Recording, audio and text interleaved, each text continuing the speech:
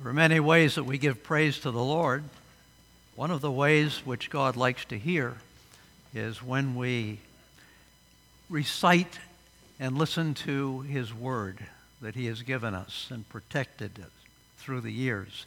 Our scripture this morning is taken from Psalm 24. In fact, it is the entire psalm. Psalm 24. The earth is the Lord's and everything in it, the world and all who live in it. For He founded it upon the seas and established it upon the waters. Who may ascend the hill of the Lord? Who may stand in His holy place? He who has clean hands and a pure heart, who does not lift up his soul to an idol or swear by what is false. He will receive blessings from the Lord and vindication from God his Savior. Such is the generation of those who seek Him, who seek your face, O God of Jacob. Lift up your heads, O you gates. Be lifted up your ancient doors, that the King of glory may come in. Who is this King of glory? The Lord strong and mighty, the Lord mighty in battle. Lift up your heads, O ye gates. Lift them up, you ancient doors, that the King of glory may come in. Who is He, this King of glory? The Lord Almighty. He is the King of glory. This is the word of the Lord. Thanks be to God.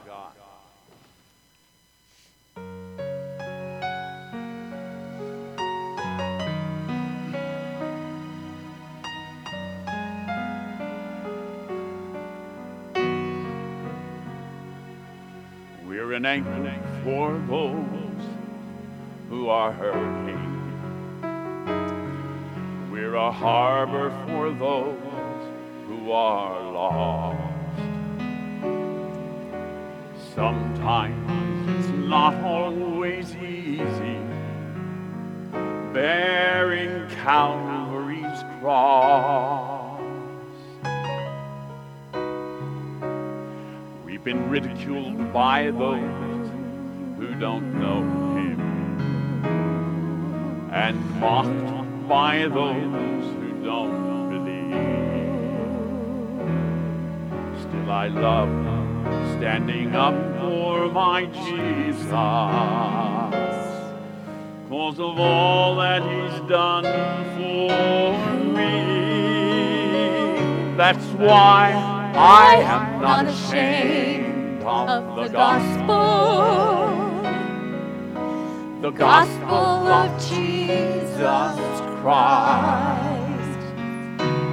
No, I am not afraid to be counted, but I'm willing to give my life. See, I'm ready to be all He wants me to be. Give up the wrong for the right. I am not ashamed of the gospel. No, I am not ashamed of the gospel of Jesus Christ.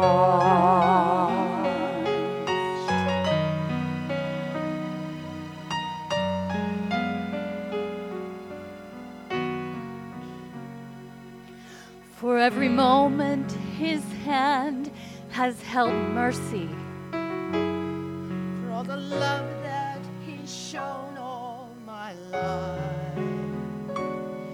A simple thanks doesn't say how I'm feeling. I get tears in my eyes. Thank you, ladies. So as for me, I'm gonna keep on believing in the one who's been so faithful to me. I'm not out to please this whole world around me. I've got my mind on eternity. That's why I am not ashamed of the gospel. The gospel of Jesus Christ. I'm not afraid. Oh, I am not afraid to be counted, but I'm willing to give my life. See, I'm ready to be all He wants me to be. Give up the wrong for the right. No, I'm not ashamed of the gospel. Are you ashamed? Can you say it with your friends? I am not ashamed of the gospel. I've got too much behind me to let this world bind me. To some He's a name, but to me He's my everything. I am not ashamed of the gospel. Say it with me. No, I am not ashamed of the gospel. I've got too much behind me to let this world bind me. To some He's a name, but to me He's my everything. I am not ashamed of the gospel. No, I am not ashamed of the gospel. Oh, I am not ashamed of the gospel of Jesus Christ.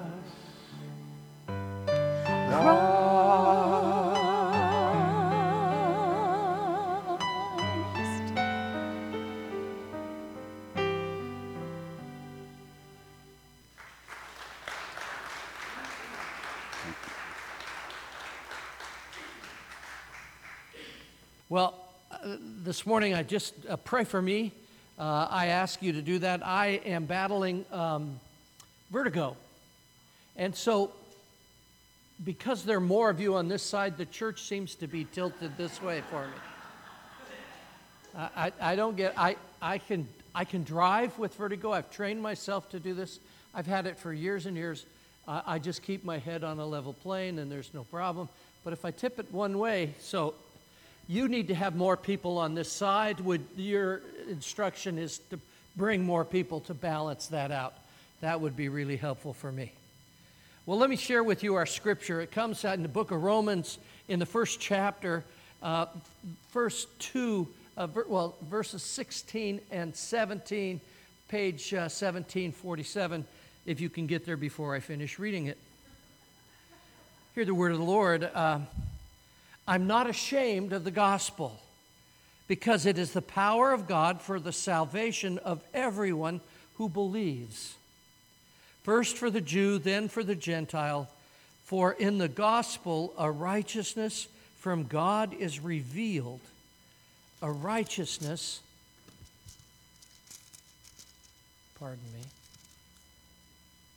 that is by faith from first to last. Just as it is written, the righteous will live by faith. If you can, I want you to travel back in time.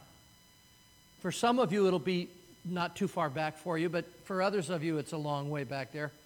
AD 57.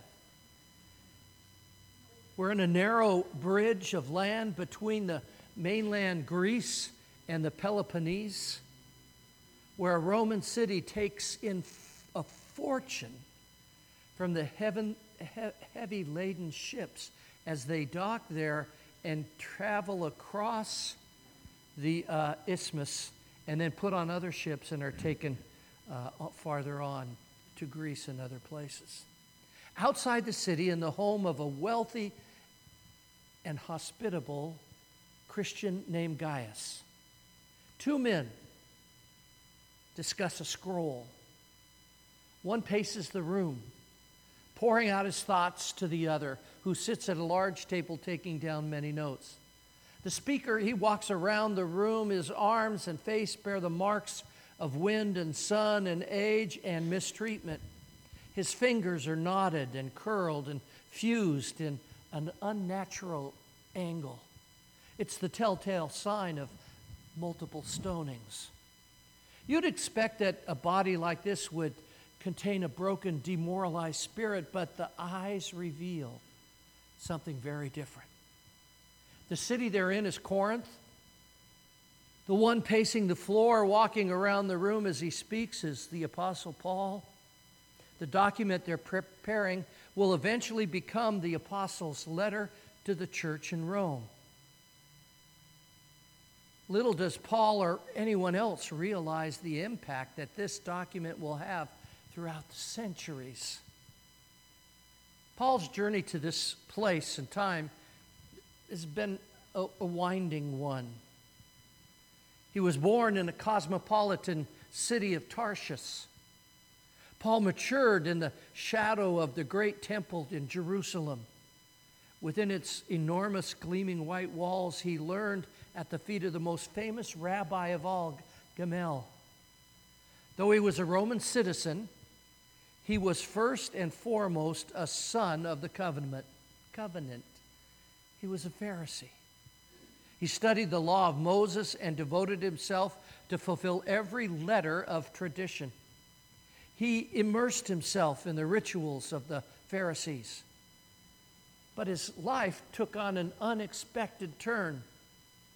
While on the road to Damascus, in order to silence and persecute Christians, there the risen Jesus Christ confronted him and rebuked him and changed him and then sent him on a new course for his life.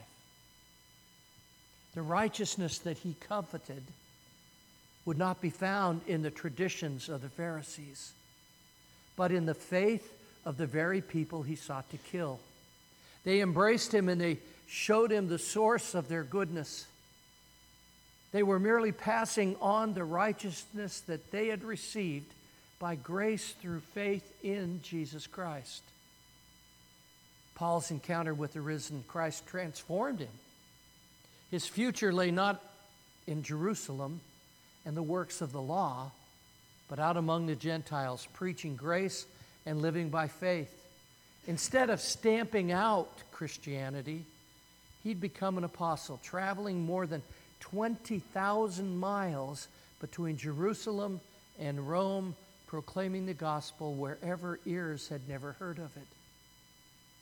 Paul had long admired the congregation in the capital city.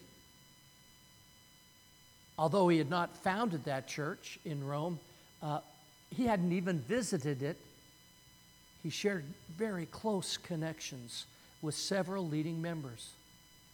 Many had been his partners in ministry. Some were cellmates in the early days of evangelism. Several were the fruit of his labors in other regions. And their obedience to the Word of God and faithfulness to one another had become legendary among other churches. This could not have been easy, given the unique pressures in Rome.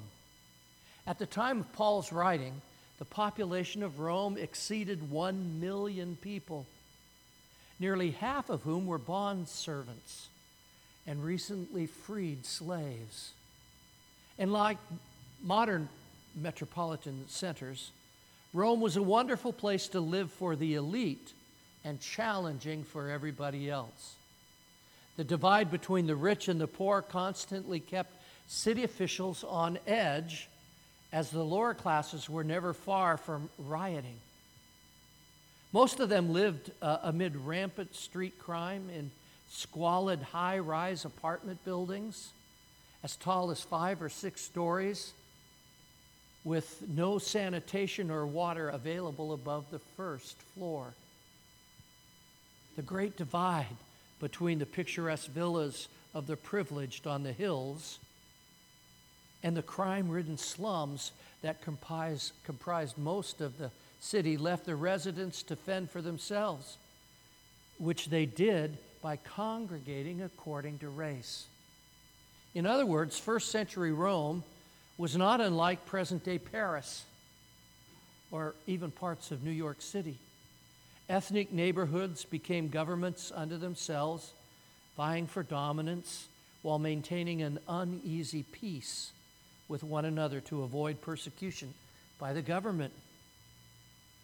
Life was hard for everyone, but being a Christian in that environment made it even worse. For both Jewish and Gentile Christians, the price of discipleship often meant loss of family and clan, which included the safety that they could provide. And by AD 64, the feelings proved to be justified. Nero went mad. His persecution of the Christians became so shockingly brutal that citizens actually began to pity the Christians. The letter to Rome casts a vision for the future and urged them to become Paul's partners in accomplishing God's plan. When churches take their eyes off of the horizon and God, the inevitable result is that what they call a survival mentality. Rather than accomplish the plans of God to redeem and transform His creation, they forget their reason for being, which begins a long and agonizing slide into irrelevance. Irrelevant churches fret inconsequential matters. They nitpick their leadership, criticize one another, experiment with worldly strategies for growth, and chase vain philosophies.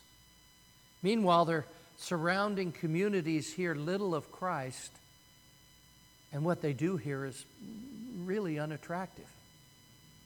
Paul challenged the believers in Rome with the enormous undertaking of evangelization of the newly expanded empire towards the west. God's grand plan, of which all were invited to become part, is nothing less than the Creator's intention to bring His creation back under divine dominion, to cleanse it of evil, to redeem, to reclaim, to renovate the universe so that it again reflects His glory. The plan of salvation is good news to each individual. The English term gospel comes from the Middle English compound good spell, where spell means tale. The gospel is a good story. The Greek term described a favorable report of a messenger from a battlefield or the official proclamation that an heir to the king had been born. It's the gospel. It's good news. Paul tells us that he's not ashamed of the gospel because the gospel is all about salvation. And not just any salvation, but our salvation. Left to ourselves, we're in desperate trouble. We're in trouble because every one of us has broken God's law. We stand condemned by God's law, and we are on the path of increased frustration and despair. And in the end, we're going to face God by His just wrath and condemnation and a final execution of His sentence against us for our transgression of His law. But let me say there is good news. God has intervened to pay the penalty for sin and transgression of His law through the work of His divine Son, Jesus. Jesus paid the penalty for all of mine and your sin, present and future. He took the entire record of our transgression and paid the penalty in full so that the justice of God was completely satisfied. By asking Jesus to pay the penalty for my sin and believing that He did so, I've received a full pardon from God the Father. He stamped across my record, paid in full. Therefore, there is now no condemnation for me because in Christ Jesus, I've been set free from the law of sin and of death. Paul says, I'm not ashamed of the gospel because it's the power of God for salvation to everyone. That is, it's not only good news, not only a matter of salvation, not only a way of salvation from God, it's also powerful enough to accomplish God's purpose, which is to save us from sin. I want to stop and just say that there is so much parallel to what this passage is talking about and where our society is today. Great persecution is coming on Christians. We've seen some, but there's going to be so much more in the days ahead. And we Christians are going to have to stand up. I was talking earlier with someone and saying, so many churches are losing members because people just don't want to go to church anymore. Why don't they want to go to church? It's you. You're not sharing the gospel, the good news. Too many of us have become ashamed, or at least embarrassed, by the good news, the gospel of Jesus Christ. What does it mean to be saved? Salvation has 3 tenses. I have been saved, I'm being saved, and one day I will be saved. Now watch this. I've been saved from the penalty of sin. You know what the penalty of my sin is? It's hell. Eternal separation from God. I've been saved from the penalty of sin. I have been saved, past tense. But I'm also being saved right now, day by day, from the power of sin. That doesn't mean I'm sinless. It just means I sin a little less, at least than I used to. It means I'm growing in Christ, and that's called being saved from the power of sin. But one day, I'm going to die, and I'll go to a place where there won't even be the existence of sin. It's heaven. That's when I'll be saved from even the presence of sin.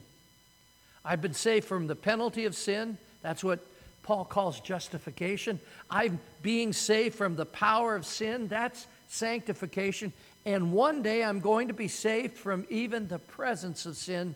And the Bible calls that glorification. That's what the gospel has power to do. It has the power to save you. Turning back to Paul for a moment. During this time that he was writing this passage, the Roman Empire was putting Christians to death. Christians were being executed. They were accused of being cannibals. Yeah, I said it, cannibals. Well, it's because they talked about eating the body and drinking the blood of their founder. And those unspiritual minds of Rome, that sounded like cannibalism to them. So it was an excuse for them to start to execute Christians. But also many Christians were being executed because they were called atheists. Now, how could Christians be called atheists? Simple. If you would have gone to Rome during that time, you would have found a beautiful temple, the Pantheon, where all the different Roman gods had little niches or little alcoves.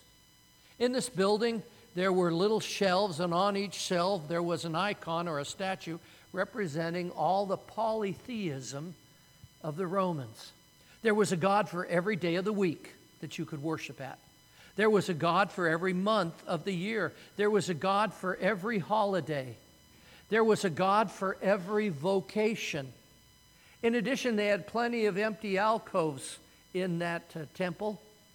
And when the Christians came along, the Romans said, hey, come on, we've got room for another god. Just bring your Jesus and put him up on this shelf with these other gods. But the early Christians wouldn't accept that.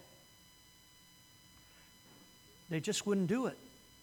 They said no, and Jesus is not one of many gods. Jesus is the only God.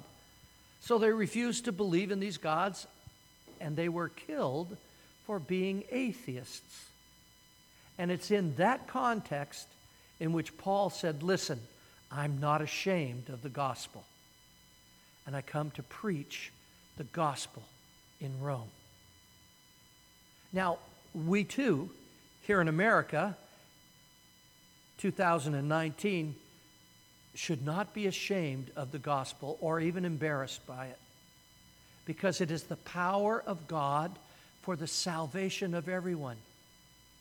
That is, it's not only good news, not only a matter of salvation, not only a way of salvation that came from God, it's also powerful enough to accomplish God's purpose, which is to save us from sin.